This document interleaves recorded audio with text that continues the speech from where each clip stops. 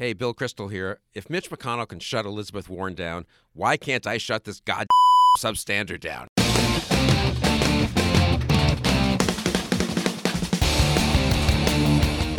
Why are you shaking me off? Huh? I want to bring the heater to announce my presence with authority. To announce your what? Announce my presence with authority. To announce your presence with authority? This guy's a first ball fastball hitter. He's looking for heat. Oh, yeah? So what? He ain't seen my heat. Because in either game, life or football, the margin for error is so small. I mean, 1/2 a step too late or too early, and you don't quite make it. 1/2 second too slow, too fast, you don't quite catch it. The inches we need are everywhere around us. You having fun yet? Oh, yeah, I'm having a blast. Thanks. Good. God, the sucker teed off in that like he knew I was going to throw a fastball. He did know. How? I told him.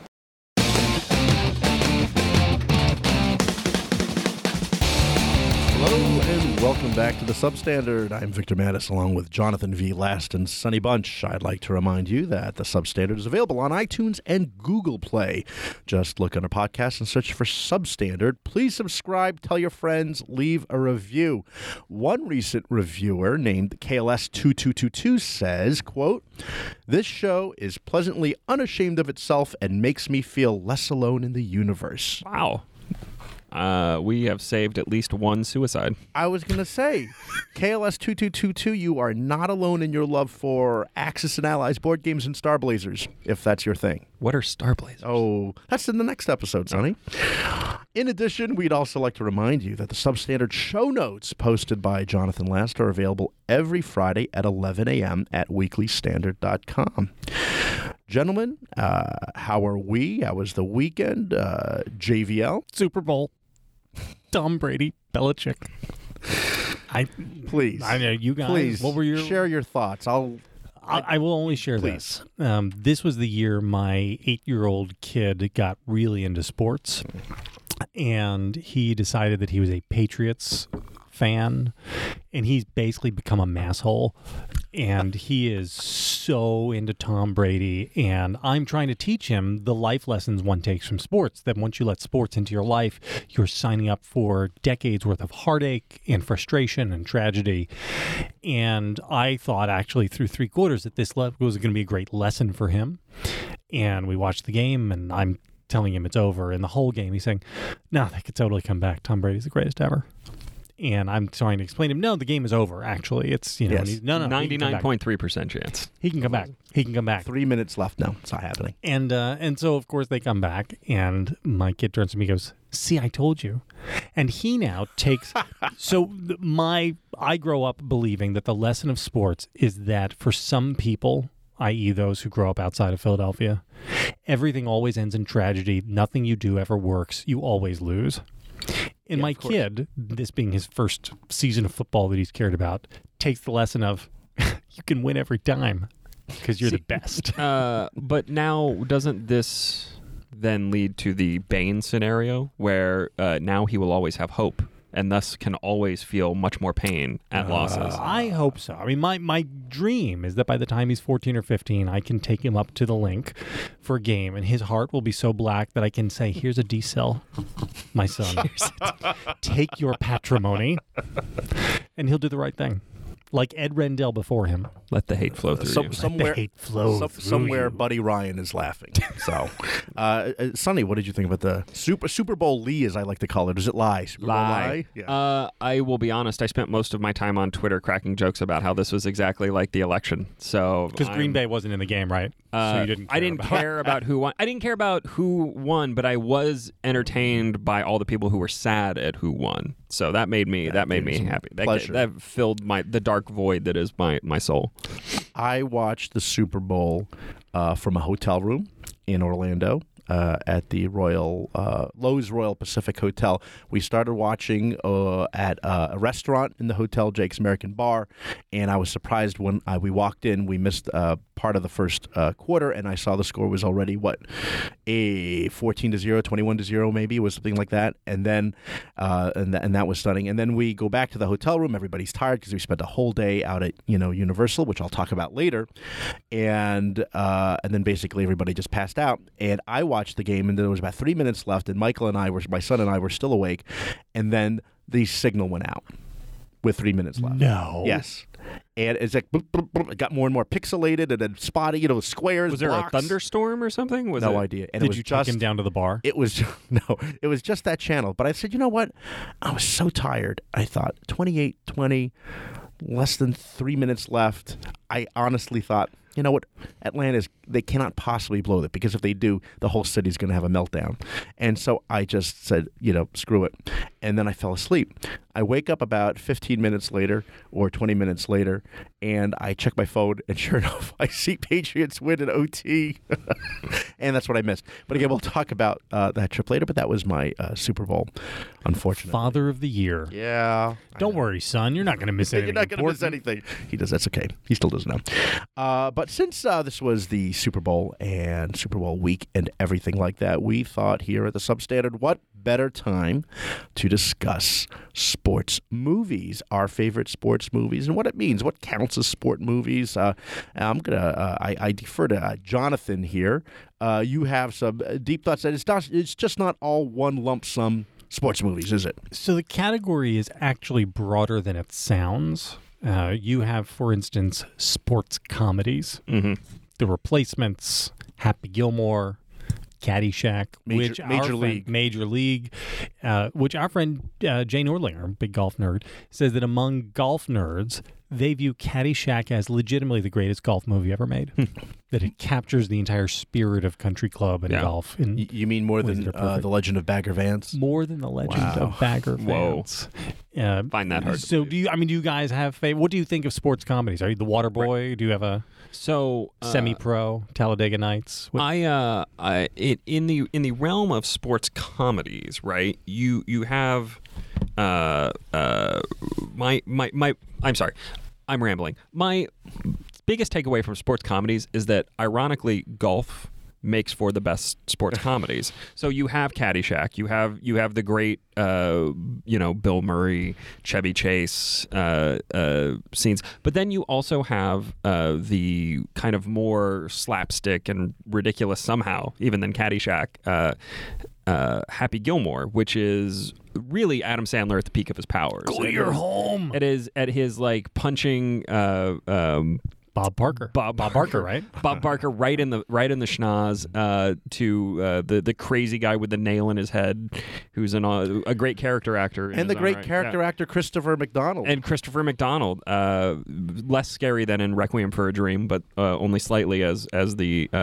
And then also Tin Cup. Tin Cup is amongst my favorite sports movies and amongst my favorite sports comedies, and it kind of course, it's anchored by the great Kevin Costner, who is the king of sports actors. We can come back to that in a minute, I think. Yes, yes. But no, I think that there's something about golf and the kind of self-seriousness with which people who play it and watch it take it that lends itself to being punctured by the sports comedy. Do you count Jerry Maguire as a sports movie? No. That's a good question. It's a movie about the sports industry, I guess, but it's definitely, sports is deeply integral to the plot. Of course. I mean, it is. If we are doing a Die Hard a Christmas movie style argument about this, I think you could make the case that Jerry Maguire is a sports movie, but I don't really. It's more of an entertainment industry movie. It's more of an in the sports industry, sports agencies. Yeah, I mean it's about selling people. It's not about the game. So I would say that there are a bunch of niche sports which are good for a single movie. Like tennis has one good movie about it, which is the Paul Bettany. No, that's not movie. good. That's not good. It is Wimbledon is a bad movie. It is not a great movie. Oh, wait, what about Wimbledon? Match Point? It has one of my favorite sports movie scenes ever, which is when the two tennis players are sitting on the London Eye looking over London, and Paul Bettany says, "Someday, none of this will be ours." which is a beautiful observation about what it is like to be a professional Kirsten athlete. Dunst the female? She is. She's very winning. Not convincing as a professional athlete. No. McFarland USA, which is a cross country. The running one? The cross country one, which is a great movie, except for one problem, which is having run cross country in high school. I can tell you there are no bad guys in cross country. So the bad guys in McFarland USA are this team of blonde, preppy, rich kids who are like, hey, yeah, suck it. They're basically the bad kids from Karate Kid. Yeah. And that as runners. That simply doesn't exist in cross country. Everybody who does cross country, like the average SAT scores are 1450 for a cross country team, and it's a bunch of introverted losers. Like this is there is no trash talk. Is it because you're only competing against yourself essentially? No, it's just this is the personality type that is drawn to high school cross country. Is you get the hardworking kids without a lot of real athletic talent. And again, this was me. I was captain of the cross country team, who find a sport that they can succeed in through sheer willpower and to pal around with a bunch of guys who are going to go off to MIT and stuff like that. There are no bad guys. Gymnastics. There are a couple of good gymnastics movies. Vic, I was hoping you could talk for a little bit about your favorite movie of 2006.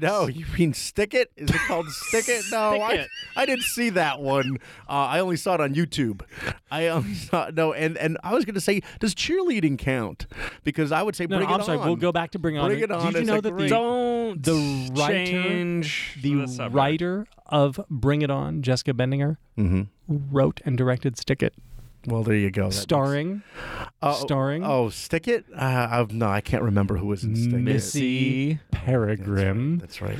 I would just like to remind you, Vic, that on no fewer than 35 occasions I came by the office and observed you watching the trailer. For Stick It? For Stick It. No.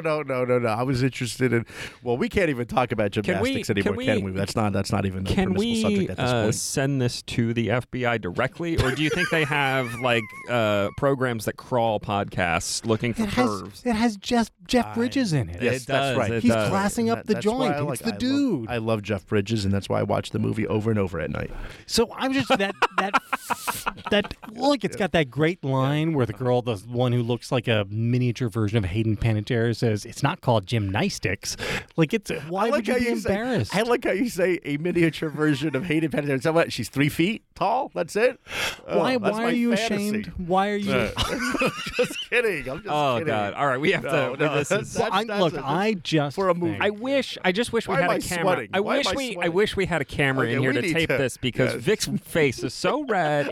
He's actually touching himself. He's literally touching himself inappropriately right now. I'm sweating here. Why am I sweating? I would like to remind you there's his head grew 3 sizes that day. A scene in the one on my shoulders. Trailer, where Missy Peregrine is getting out of an ice bath, and I believe the first time I walked past you while you're watching it, what you said to me was, you said, "Oh."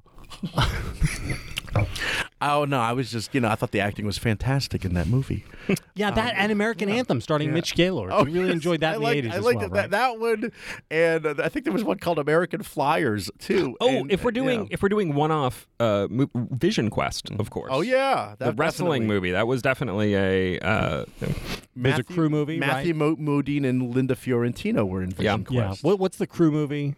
The rowing one. The rowing one. It's an 80s film. Oxford Blues with Rob Lowe. Breaking Away, the bicycling that movie. is our friend Richard Starr's one of his favorite movies because it takes place in Bloomington, Indiana. So here's what struck me about this. Yes, thinking about this. Yes, is that the two, basketball and football, really don't make for very good sports movies. I mean, Hoosiers is a great movie.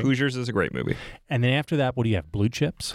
You have Blue Chips, which is kind of entertaining, but almost apart from the basketball. It's fun because Nick Nolte is like the crazy skeezy coach. Football has Any Given Sunday, which I want to put to the side because we're going to have a long conversation about that in a minute. But after say Any Given Sunday, what do you get? Rudy. Paper Tigers? You have Rudy? North Dallas 40. North Dallas 40? These are not great movies. What's the one where they're in the prison? Yeah, the original. No, the original. not the one with that. Not the one with the one with Burt Reynolds. Yeah, and then there was also one with The Longest Yard. No, The Longest Yard. The Longest Yard.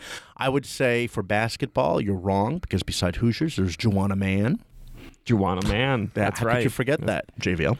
But also, the worst sports movie of all time is a basketball movie, and that movie, of course, is Space Jam. Oh, Yeah. Space Jam, which is horrendous garbage, and dumb millennials have made it like an object of love, and I hate them. I hate all of them. The characters, the movie, or millennials? All of the above. Both. False choice. Was it because it was on the heels of Who Framed Roger Rabbit that they said, let's take advantage of this, and then we could have Shaq in there with the Warner Brothers characters? Michael Space Jam. Jordan, not Shaq. Oh, Yeah, Michael Jordan, not Shaq. okay. And Charles Barkley, I think. Yeah. Oh, yeah, there's a bunch of cameos, but it's That's a Michael right. Jordan Shaq was in movie. Blue Chips, I think. Yeah. Shaq was in Blue Chips. Shaq is in Blue Chips. Okay. So, but what's interesting, so the two sports that make for the best cinema, Undoubtedly baseball. and boxing. baseball and boxing. Right. And we can have a long talk. Why is that? Yeah. Well, boxing, I think, makes the most sense as a cinematic subject because it's a mano a mano. You have these character studies. You have guys who are trying to overcome adversity. I mean, it's just like the basic 3-act structure of like underdog, training, victory makes perfect sense. And in movies like Rocky, Sonny, you could have it clearly, because it's, fiction, you could clearly make these good versus evil characters. Yeah, right. Exactly. You have the kind of even more so in like Rocky 3 and Rocky 4, where Rocky first defeats Mr. T and then defeats communism. Let me stop you right there. The original Rocky, overrated. You go back and watch that movie versus now. Versus what? Versus the rest of the Rocky oeuvre? Well, versus whatever genuflect in front of it. Like, I am primed to love it. It's a Philadelphia movie. It's a Philadelphia classic. Yeah. That movie is so slow. It's extremely It is slow. molasses. It is. And the reason people love it, there's only one reason that people love it. It's because it sticks the landing so hard. By having him go the distance and not win. It is such a perfect ending that everybody forgets that they spent an hour 50 before that going nowhere. That's fine. But there's also the cultural impact of that movie. Right. It creates the Rocky movie. Yes. Right. And sort of the montage, the classic montage of training, which everybody got psyched about. And you should put it in show notes if we could find it. Eddie Murphy's riff on this when he does it. I think he talks about it that's so in not Delirious, but it's his Raw. Raw. And he talks about Go ahead, say it. Say exactly what he says. Yo, Rocco, and going up and getting the guy getting the juji beans. So it's classic stuff. But I was going to say, JVL, it inspired so many people not only to try to chase after chickens, but also to eat raw eggs. Yeah. I'm not going to disagree with you that Rocky is slightly overrated. I think Rocky 2 is probably more entertaining. But the height of the Rocky series is definitely Rocky 4, where he kills communism. I mean, that's Let me propose something to you boys. The greatest film ever made about the Cold War is Dr. Strangelove. Number 2 is Rocky 4. Oh, yeah. I think that's. Does anyone deny this?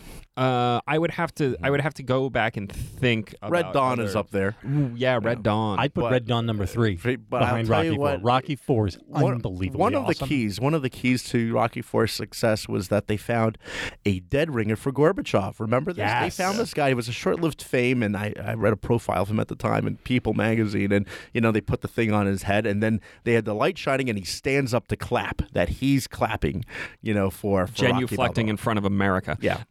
Yes. Well, this is why it is so anti-communist, because the crowd turns and winds up rooting the Ruskies, the soulless, godless commies. You have to sort of ignore Rocky's speech too at the end, where he's like, and me, we're all. I think it was something like that. But that's true though. We are all the same. We all want to cheer for America. That's what it comes down to. Of course, the great Bridget Nielsen. Well, yeah. At the height of her powers. At the height of her powers. Yes, absolutely. If he lives, he lives. And then, if of course, he dies, he dies. I will break him. I must break him. And I have to say, Dolph Lundgren, who is an actual literal genius, and like a chess grandmaster, and he was a chemical engineering PhD, I believe, when he was discovered for that. That's right. But the interesting thing I remember from when I watched it in the theater, it was so horrifying when Apollo Creed dies. I mean, it follows a great, moment in, I guess it's Vegas or whatever, and it's, and they have Living in America is playing, and the whole thing, and James Brown is there, and then he fails to throw in the towel, or it's too little, too late, and it was so violent. and he just got he just got battered. It was so horrific as a kid watching that. It was, and it raises the stakes for the rest of the movie. Yeah, doesn't it? I mean, if he doesn't die, for me as a fan, it was personal now. It's personal, and got to work out in the log cabin. Is this the following montage is the one where he shifts about 17,000 times in his car? He's like driving on the highway or thinking about his relationship with Apollo, and he's just like putting it. He puts it in like 5th, and then 6th, and then 7th, and then 8th, 9th, 10th. And he's by the time he must be doing about 190 miles an hour. Was he on the motorcycle? Was he on the motorcycle? And he was going through the tunnel. Yes, he was all. No, it was definitely a Italian sports car. Okay. Go ahead, Jonathan. You were baseball. Oh, movie? sure. Baseball Let's do movie, baseball. sure. Please, Jonathan. I throw to you. Yeah. Give me. So there's the Costner trilogy. Mm-hmm. Yes. Do we all agree on the hierarchy and the ranking of the Costner trilogy? What was the one that Sam Raimi directed? What was the name of that? Love of the Game? For Love of the Game. Which is half of an amazing movie. Yeah. If you cut out everything that isn't the baseball game, Yeah. it's only 45 minutes, but it's an amazing movie. I've actually never seen this because I just can't bear to watch Kevin Costner and Sam Raimi sully themselves with this movie, which looked bad. I didn't see it either, so it's going to depend on you. I would say that's clearly the worst. Felt about Yes, it. that's the third of them, because half of the movie doesn't really work. And look, this is. But I'm still sure you're defy going to. I know what you're you're going to gonna say. disagree with me on this. I know what you're going to say. Bull Durham is number 2.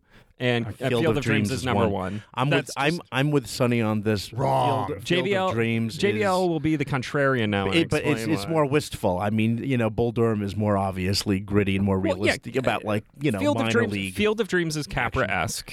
Totally Capra-esque. And Bull Durham is I don't know how you would even describe but that. Field of Dreams, of course, like a lot of great movies, it's not actually about the sport. It's about regret. It's about America. It's about America. It's about America. It's about America. And, you don't have to go to heaven. You can go to Iowa. But no, it's about the choices we make, and it's about regret and family. But, anyway, go ahead. No, I mean, it's just a movie that fetishizes father-son relationships, and so it's garbage. Sentimental garbage. Sorry, we're getting personal here. Sorry. No, I'm not.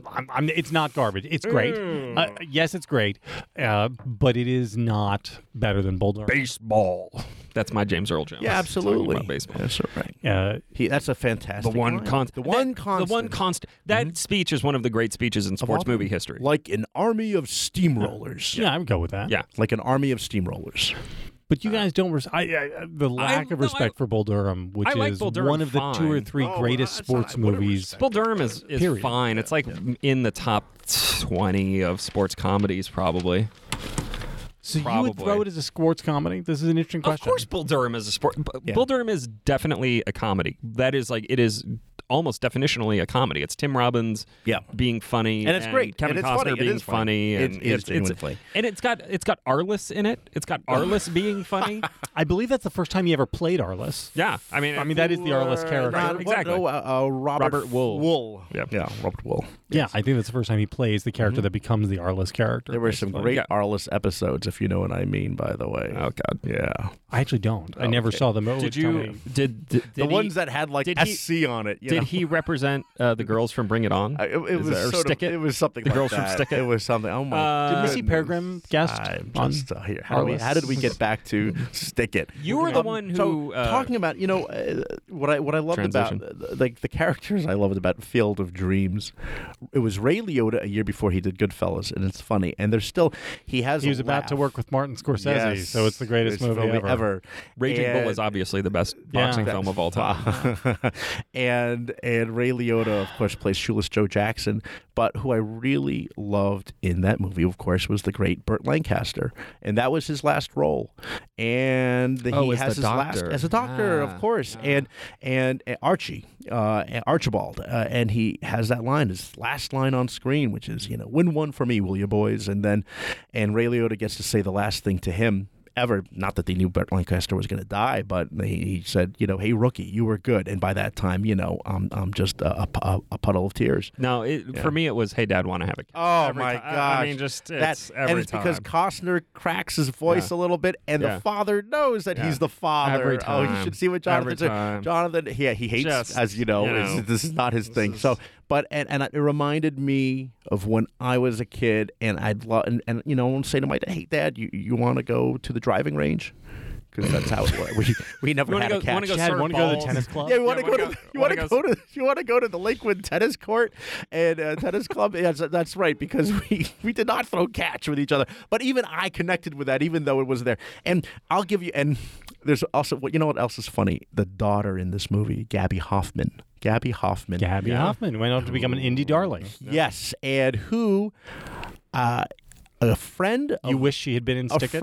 A friend of the podcast who I will keep nameless because I don't know if he wants to be known for, saying this. But a friend of the podcast who is a co-host of another equally entertaining podcast, he told me that Gabby Hoffman is, quote, batshit crazy because she grew up in the Chelsea Hotel. And just nuts. Anyone who watched Girls, her run on Girls, which strikes me, Girls again strikes me as the show that is basically the most pure representation of the actresses who are on it, could tell that Gabby Hoffman is a lunatic. There is a line in a New York Times interview from 2013 with Gabby Hoffman, and can we talk about?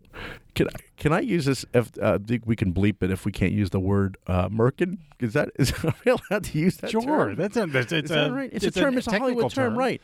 And she had been in a movie called Crystal Fairy that involved a lot of nudity, and a friend asked her, "Wow, how did you keep that on?" And she said, "Oh no, I didn't have one." Okay, that's at 35:17. Wow. We'll remember okay. to That's great. Sorry, I didn't mean to bring that to a stop. It's amazing to me Sorry. your recall. Your recall for certain facts is so particular. I know. And Sorry, exact. I didn't. It's a hairy subject. Can we? Oh God, can we distinguish between best sports movies and favorite sports movies? Oh yeah, sure. Because I have a different. Give me your two. So here would be. I actually have my notebook. I'll go last so I can correct you both. So my favorite sports movies. Number 3. I'll go worst to best. Number 3, Dodgeball. Dodgeball is a hilarious sports movie. Fantastic, funny. great, definitely sports. I love Jason Bateman in everything, but his tiny role in Dodgeball might be the funniest thing he's ever done. Yeah. Absolutely.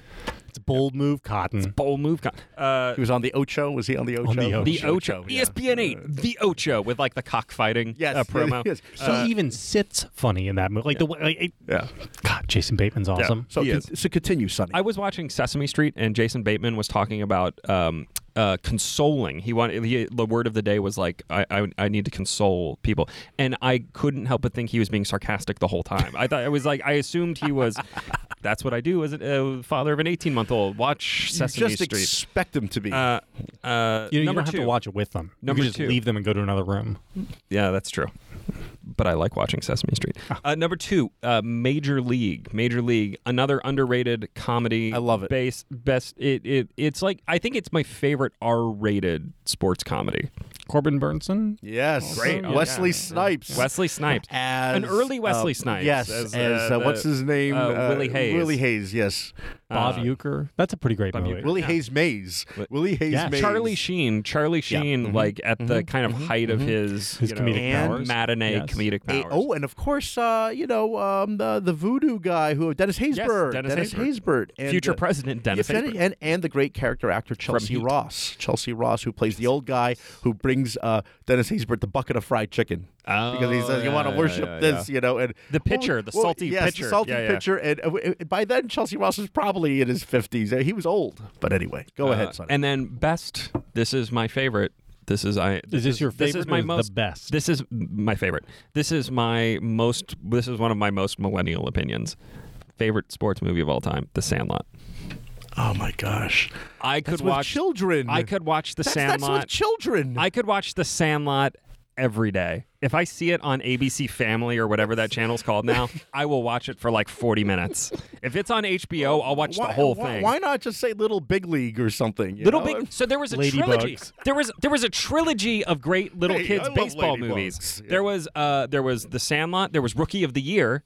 Yes. And Little Big League. Weren't they all the same? They all inherited the Minnesota Twins. They were not all the same. One was about the Cubs. One was about kids who just played in a sandlot. And then the other one was about the Minnesota Twins. One was about Minnesota. Anyway, The Sandlot. I could watch again. It's a movie about America and Americana, and what used to make this country great, and will be great again. Thank you. So those are my three favorite. So what's the best? What's the best? Oh, the best. Hold on. I didn't actually rank the best, but it's probably Raging Bull, the Martin Scorsese boxing movie. It was directed by the most amazing director Best ever. movie of the 1980s, according to the critics. You never got me down, Ray. You never got me down. I don't have ranking per se, but if the two movies that stood out, yes, that I ended up wanting to talk about, one was Field of Dreams, and we've talked about it again, and that great line about America has rolled by like an army of steamrollers, and of course, Hey Dad, You Want to Have a Catch, which is just every time. Every time. Plus the music. Jerry Goldsmith, maybe Horner. I don't know who it was. But there are two problems or two issues I have with Field of Dreams. I know it's based on, I guess, the novel, but one is at the end, James Earl Jones explains people will come here, they'll, $20 a person. Will come, right. And the daughter says the same thing. They'll come over here. And then at the end, as the camera pans out over the field, you see the line of cars as far as the eye can see. What is this, Close Encounters of the Third Kind? Have they all been contacted psychically to come here? They all know what's going on. Because they know what America is. I think it's like America. They're drawn to America. They were on their way to Devil's Mountain in Wyoming. Hey, Vic. Don't question it. The other one, it's great. They're going to save the farm, right? Timothy Busfield will be happy, right? Who was the brother-in-law from 30-something. Right? Yeah, from 30-something. Best known from 30-something. He was probably there at that time. Yep. And LA Law. Yes, and L.A. Law. I don't know. I never. I think bit before. Maybe. And I said, great. They're all showing up, hundreds, thousands. They probably have one bathroom in that house. It's going to turn into Woodstock. That's my thought. It's going to be a disaster. They've got a whole in the field of corn. Oh my gosh! Don't eat that corn. Don't eat that corn. Not dreams. Okay, and then that's what I'm feeling, sort of hopeful, nostalgic, and wistful, and pure. And then when I'm feeling darker, I would say Any Given Sunday. Particularly the director's cut is just, it's dark. It's very dark. There's a story, and we can get into this in a second, but there's a story about how Oliver Stone initially wanted to follow around the San Francisco 49ers, and it was either Jamie Foxx or LL Cool J, but it was probably Jamie Foxx or Jim Brown. It's a stellar cast. Told him, no, if you want to make a movie like that, you need to follow around the Oakland Raiders. And so that was that. JVL. Favorite, not best. I refuse to play by your rules, Sonny. Best would probably be a movie that I have not seen, probably Pride of the Yankees, but everyone loves that. Bang the Drum Slowly. Oh, yeah. No, sure. the best sports movie is Any Given Sunday. It is the layer cake of sports movies. It is not dark. So personally overrated by Jonathan V. Last. No, this is Oliver Stone's greatest film.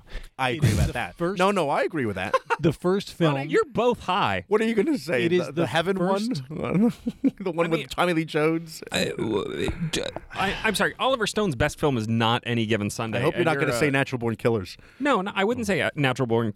JFK is definitely his best film. Platoon is his most entertaining great film, and Alexander is better than Any Given Sunday. So wrong. I mean, just all wrong. It is the first movie by Oliver Stone that actually has heart, and I disagree that it's dark. It's actually one of the few Oliver Stone movies where everyone is redeemed. So it is filled with he loves every one of those characters. But there are very dark Even moments. The characters who are bad. Like, so James Woods is Doctor, who is kind of a quack, Dr. Feelgood. He's vindicated. He is vindicated in the end, and it at the end shown that he is simply a man who is trying to help these heroic men fulfill their dreams. Live their dreams, right? That's what he says. This is the case for the Empire, case for Dr. James Woods in Any Given John Sunday. McGinty. McGinley, who plays the Jim Rome reporter, who is a colossal asshole, is redeemed in the end as a guy who really, despite everything else, loves sports. I'll give you that. Cameron Diaz is redeemed. Al Pacino is redeemed. The tragedy that you're waiting to happen with Shark, who is the great Lawrence Taylor, never happens. Like he gets the hit, and you're expecting because it's an Oliver Stone thing. Like, oh God, we're being taught. Now we're going to see like the real price of this. He gets his bonus. Yeah, everything works out for Thank everybody. goodness the movie. Jamie Foxx grows up. Yes. And Thank goodness that the focus was not on the guy who lost his eyeball. He was part of the Cowboys. He doesn't matter. The Knights. Yeah. So what this is a movie that understands both the sacrifice but the nobility of professional sports, and especially football, and gets that football is a dangerous game and a hard game, but that the reason we are attracted to it is because it has something very large to say about the nature of manliness itself. And Stone gets that. Stone is also and makes this love letter to it. He's fixated on gladiators, as you know. Ben-Hur. Well, there's the famous, very brief cut scene in the gladiators going around the circle. Right. Is it Charlton Heston talks? I believe right. That's true. Yeah. Right. So you get to see Charlton Heston then and now. Yeah. And then on top of it, it has great photography. The football has never been shot as beautifully as he does it. It's got one of the great monologues. Period in cinema, the end. The Al Pacino locker room. It's a game of inches speech, which I think we opened with this week. Which just go back and watch that. I mean, They're all around us. The inches we need are all around us, right? It's the movie that makes Jamie Foxx's career, which is awesome because I love me some Jamie Foxx. It has the fantastic cast. It is a great look into what I believe, in my own little contact with this, a closer look as to what NFL life is like, which is that it is intensely stratified, and that the lives of the guys who are the offensive linemen are different than the lives of the guys who are the skill players on offense, which is different from the lives of the star franchise quarterbacks. Like, it really is, India-style caste system, and you have very blue-collar guys, you have very flashy party guys, and then you have guys like the quarterbacks who are much more like owners. They're almost like management. And it gets that. It portrays all of that. There's a fantastic scene at the party where I think it's LT goes out with a chainsaw and cuts the that part. wide receiver. Well, as I was saying, half. there are very dark scenes in that movie, including the party scenes in the unrated version are wild. And I'm sorry I had to cut you off. Did you watch the unrated version of Stick It? Anyway, as LT Shark LeVay says, you remember what he says? Respect will be paid. That's right. And he cuts Willie Beeman's car in half. That's right, with a chainsaw. Yes, right? yes. And LL Cool J is in it, and Bill Bellamy is in it, and they're great. NFL Commissioner Charlton Heston. The only thing I don't love about it is that I wish to God the NFL had signed off and let them do it with the real teams. But they couldn't because of all the dark aspects. Let's say the dark aspects of they didn't want to reflect on the steroid use. It's actually very funny. There's a snippet in Matt Zoller Seitz's book on Oliver Stone that's very good. Everyone should pick it up if they can. About Charlton Heston, who he went out and he said, these Hollywood liberals would never hire me, Charlton Heston, face of the NRA, to be in their movies anymore. And Oliver Stone literally got on the phone and was like, hey, I love you, Charlton Heston. Do you want to be in my movie about football? And then that's how it happened. Oh, that's a great story. And he has a great line when he says about Cameron Diaz. Remember, he says, I honestly think that she would eat her own or something like that. It was great. And that's probably one of his last times we'd seen him in a movie, probably. I guess that's after True Lies, right? That's I think so. It's so Any Given Sunday is the best sports movie. The only possible contender might be Bloodsport, which is the best movie ever made about Kumite. Certainly the best movie ever made about Kumite. Yes. And Sudden Death, which is on the ice. That was Jean-Claude Van Damme on ice. We don't have time to discuss this right now, but the martial arts movie is a whole different subgenre of sports movie, right? Yes, do martial arts count as a sport? No, I count them as action-adventure movies, except for the martial arts movies that are explicitly tournament style. Right. Karate Kid. Bloodsport or Karate Kid Lionheart. or Mortal Kombat. Oh, wow. With the future Mrs. Pete Sampras. I am. Yeah, that's Again, right. at the height of her powers. At her powers, yes. Which is not now. I anticipate we'll get a lot of feedback from folks on Twitter about what about X, Y, and Z movies. Yeah. You know, I'm sure we'll talk. You know, you didn't talk about any movies talk made about before the Nat. 1980. Well, yeah, which is why I brought back Pride. I brought up Who Pride of the cares? Yankees. Old movies are dumb. Also, The Natural. That's one. You know, that's another movies baseball that don't movie. have color. Why would anybody watch them? Why would anybody watch anything made before like 1975? Frankly, I don't understand. Right. When you talk about like the early age of cinema, that's like The Godfather. That's really when it starts. Yes, well, movies began when Stanley Kubrick started making movies. That's it. That's 1956 or so. Something There's like like that. one or two black and whites in there that he did, but that's okay. Yeah, well, but again, it's it's Is Stanley there Kubrick. anything either of you gentlemen have anything else to get off your chest about the sports movies? No. Okay, so I'm glad we all agree that that Stick It is the greatest movie. Okay, good. As I mentioned earlier, I was this past weekend at Universal Studios Orlando, and it was really to see the Wizarding World of Harry Potter. We did a bunch of the other rides, but I would say now almost everybody who goes there is going to that, because if you're competing with Disney World, and Disney World still does a ton more traffic and revenue off of the theme parks, but I think the big edge that they have there, and they poured a ton of money into it because it looks so real. And I would say you would love it, JVL. It's the only place where you and your wife will feel comfortable wearing your school robes, your Gryffindor robes, and your wands. Careful where you point that wand, but you can just point it right now. And the hats, you can wear the hats and the scarves. You could do the whole thing. And I didn't look at. Do you have to pay extra for that package? Is there do you get like a is there a Wizarding World? wardrobe in your hotel Cosplay? room? Oh, you got to buy that on your own, but you could buy it at one of the various shops in either Hogsmeade or Diagon Alley, perhaps. What Yes. percentage of the guests are doing cosplay? I would say about 30% that I saw. I would have said 30% walking around and completely normal. And it's not even that I thought, wow, this person looks weird. Not at all. It was like, oh, yeah. I have another question for you. Please. What percentage of the guests did not have children accompanying them? Oh, that's a good. There were young people like teens and people in their 20s, I guess. And Gymnasts? I know. I would say, I don't know, 40% maybe. So maybe it's 60. So about half. 60 You're to, saying I would half say of it is 60 to 70% just kid. millennials Now, I'll say showing 60 up. to 70 kids. But a lot of it are, teens who are old enough to travel on their own. And I know this because I followed a lot of them around just to supervise, Just to make sure they didn't get in any trouble. I can get you into honeydukes. And thank you. And I cast a spell on them. Erecto. Oh, sorry. Oh, Jesus Christ. Sorry, that was on my side. I accidentally cast that on myself, priapismo, It's, anyway, no, descendo. Sorry, descendo. All right, stop it. We're just gonna have sorry, to. I can't go on. We're just gonna have to beep like. I'm sorry. No, I thought of that one before. You were going to get a phone call. Yes. It is very. You're gonna get a phone call from Universal Yeah, I Studios know. asking No, you not to come back. Erecto is not a spell. It's not a spell. I've tried it. The funniest thing is when you see kids waving their wands and they're playing with each other. What do you think, JVL, since you're more into this than Sonny, what do you think is the spell you hear the most kids using against each other? Crucio. Oh, that's Actio. not bad. No. Actio. Guess again. Close.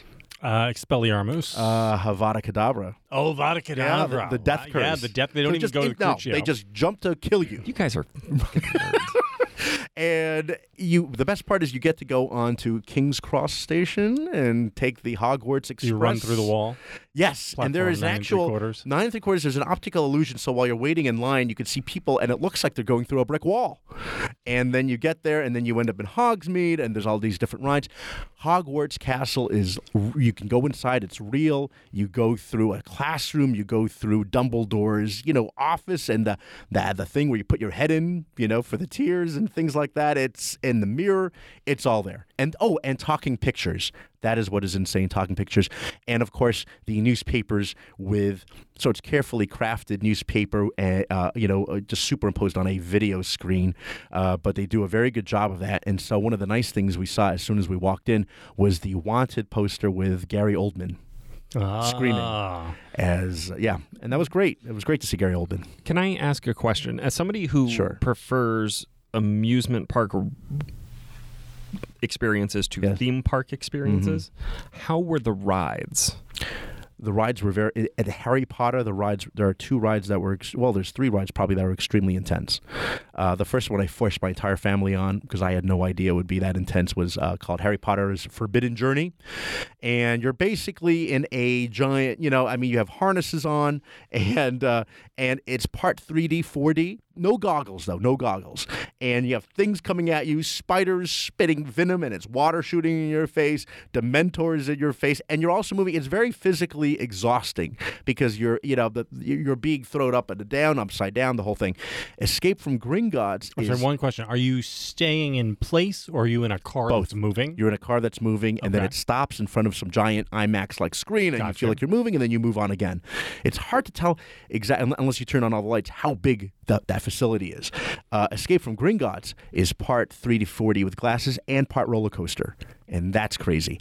And the great thing is, again, as I was saying to Sonny earlier, JVL, I wonder if it's in the contract with Universal or did they have to pay gobs of money to Michael Gambon, Ray Fiennes, and Helena Bonham Carter to all appear in the entire cast.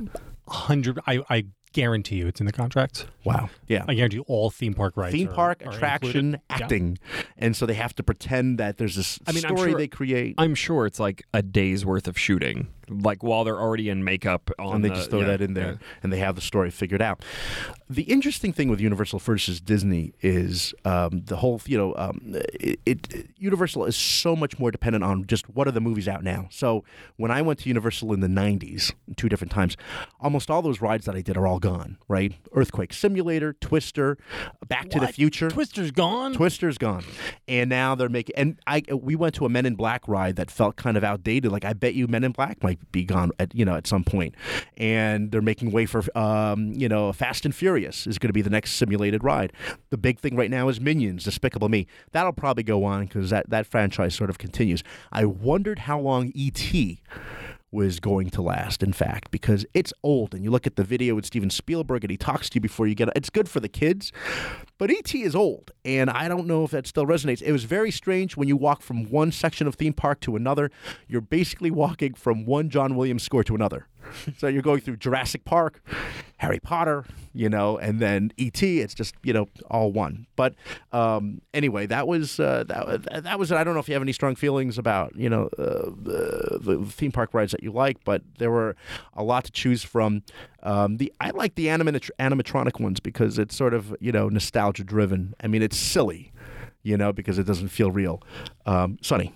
This is one of the reasons why I kind of prefer the amusement park concept to the theme park concept. So I was lucky enough to have a family living near Cedar Point in Ohio. Cedar Point is like the roller coaster mecca for nerds who love roller coasters.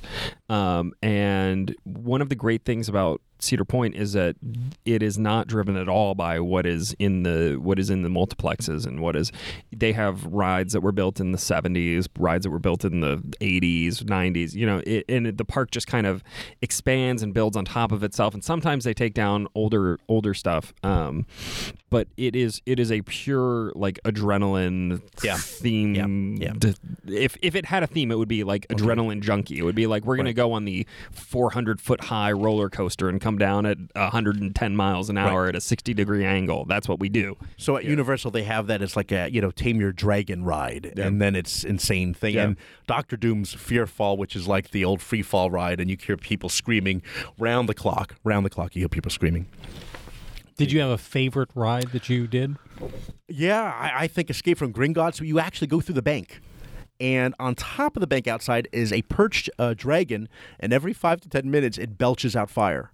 And you could feel the heat. It's intense. The kids love it because, you step on certain brass squares and you can cast spells at things. And then there's Nocturne Alley. You go through, and then Bork and Burkus and Bork, whatever that the dark shop is, and you can find things there. It's so insane.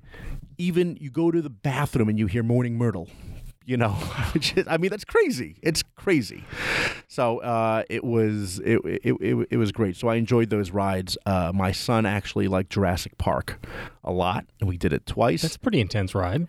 It is, but it's kind of dated in a weird way because that's all animatronic. Yeah. There's no versus the new ride that we just got on, which was King Kong Skull Island.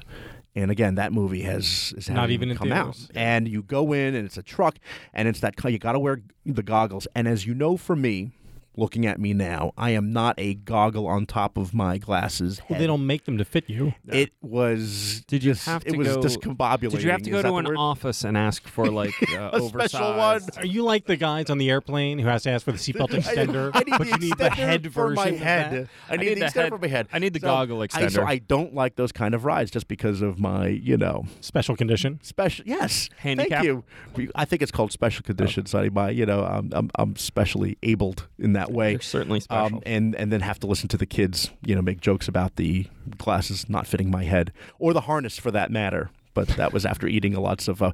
We ate at the Leaky Cauldron. I mean, it's all there. It's Great. all there. I hope you guys get a chance to go. Okay, well, I guess we can move on to Jonathan. You said you have a bunch of corrections. So many corrections. Go for it. I got so much wrong last week. The one thing I got right, I told you people to take the over on the Super Bowl. Oh, yeah. Came home. The great thing about taking the over is that when it's over, it's over. You take the under, you have to nurse that all the way home. So wrong. I said Belichick and Ernie Adams went to Exeter. They did not. They went to Andover. Phillips Academy. Phillips.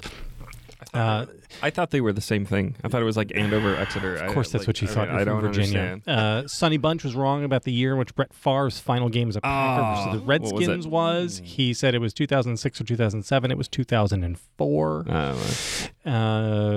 We Surprised it was that have Real Genius, the one who asks Val Kilmer about pounding the spike through a board with his penis, is not in fact William Atherton's wife, but we don't even know what she is. She's either a girlfriend or a hooker or something.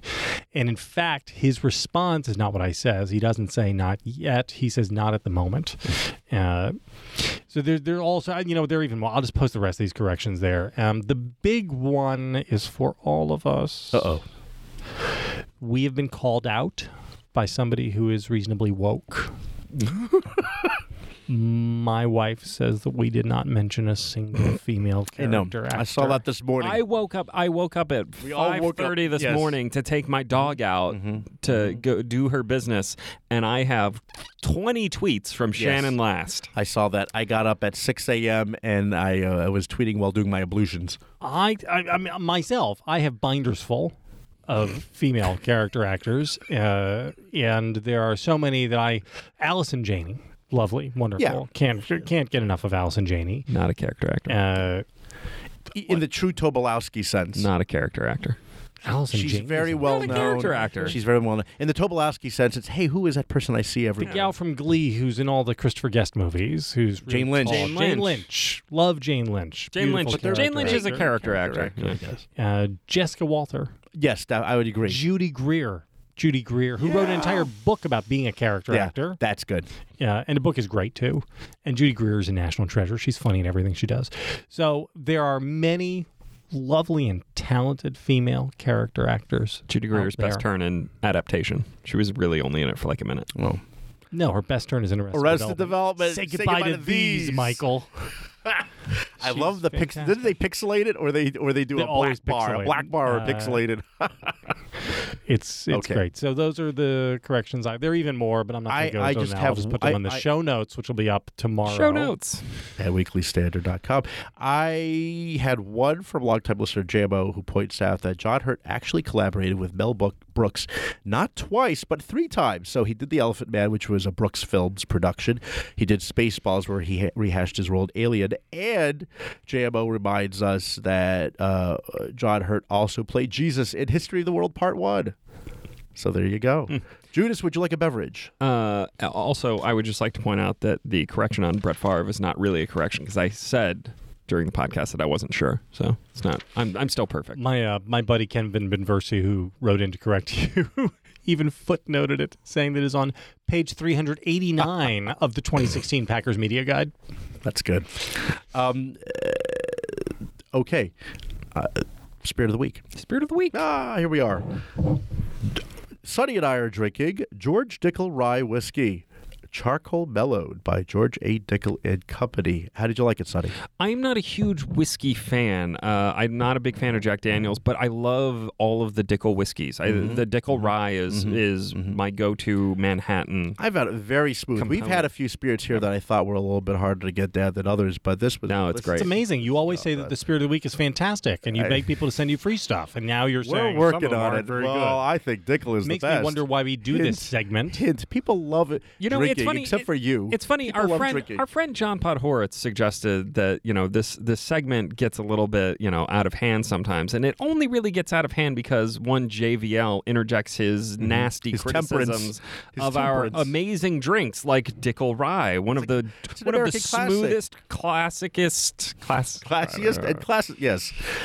What are you Anyway, drinking? What were you drinking, Jonathan? You downed that thing. I just had a little German product, a little German beverage. It's Schufferhofer. I could see it from here. It's a Hefeweizen grapefruit beer for die Frauen. It was literally like pinkish orange, like a creamsicle orange. It's for die Mädchens. It was. It really. I actually asked JVL when he walked in because I couldn't see the label. Yes. Did you find a Zima? I thought For the you know what it was? office? Before he turned the label, I thought he was bringing in sort of like a Bartles and James joke, like a wine It's huge cooler. in Germany. Oh, I'm sure. You know what? So what does it say? Among the Frauen. What does it say when you go to Wegmans with your kids, and as you're walking past the beer section, your son says, "Oh, I'll go pick up the daddy juice," because he knows right where it is, over in the German section of beers, and he goes over and picks it up and brings it over. Does the child services come for that? No. No, Because it has that bright color. No, It's okay. they would, but they would come if you went to like the PBR. Okay. Wow. I believe that's all the time we feel like spending in the studio. So questions, comments, complaints, compliments, tweet us at Victorino Mattis, at Sunny Bunch. Again, be sure to subscribe to us. Oh wait, at JV Last. Oh, you almost No. missed your cue. Be sure to subscribe to us on iTunes or Google Play. Just type in Substandard under the podcast. We're there. Leave a review. Tell your friends. And don't forget, the Substandard show notes will be up on Fridays at 11 a.m. Until next time.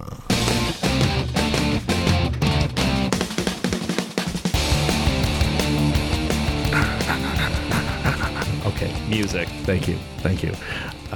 You know what else I was going to say I loved about the old section of Universal Studios before you get to Wizarding World? Jaws. Is Jaws still there? No, it's gone, and that's a tragedy. Stick It World? The tour...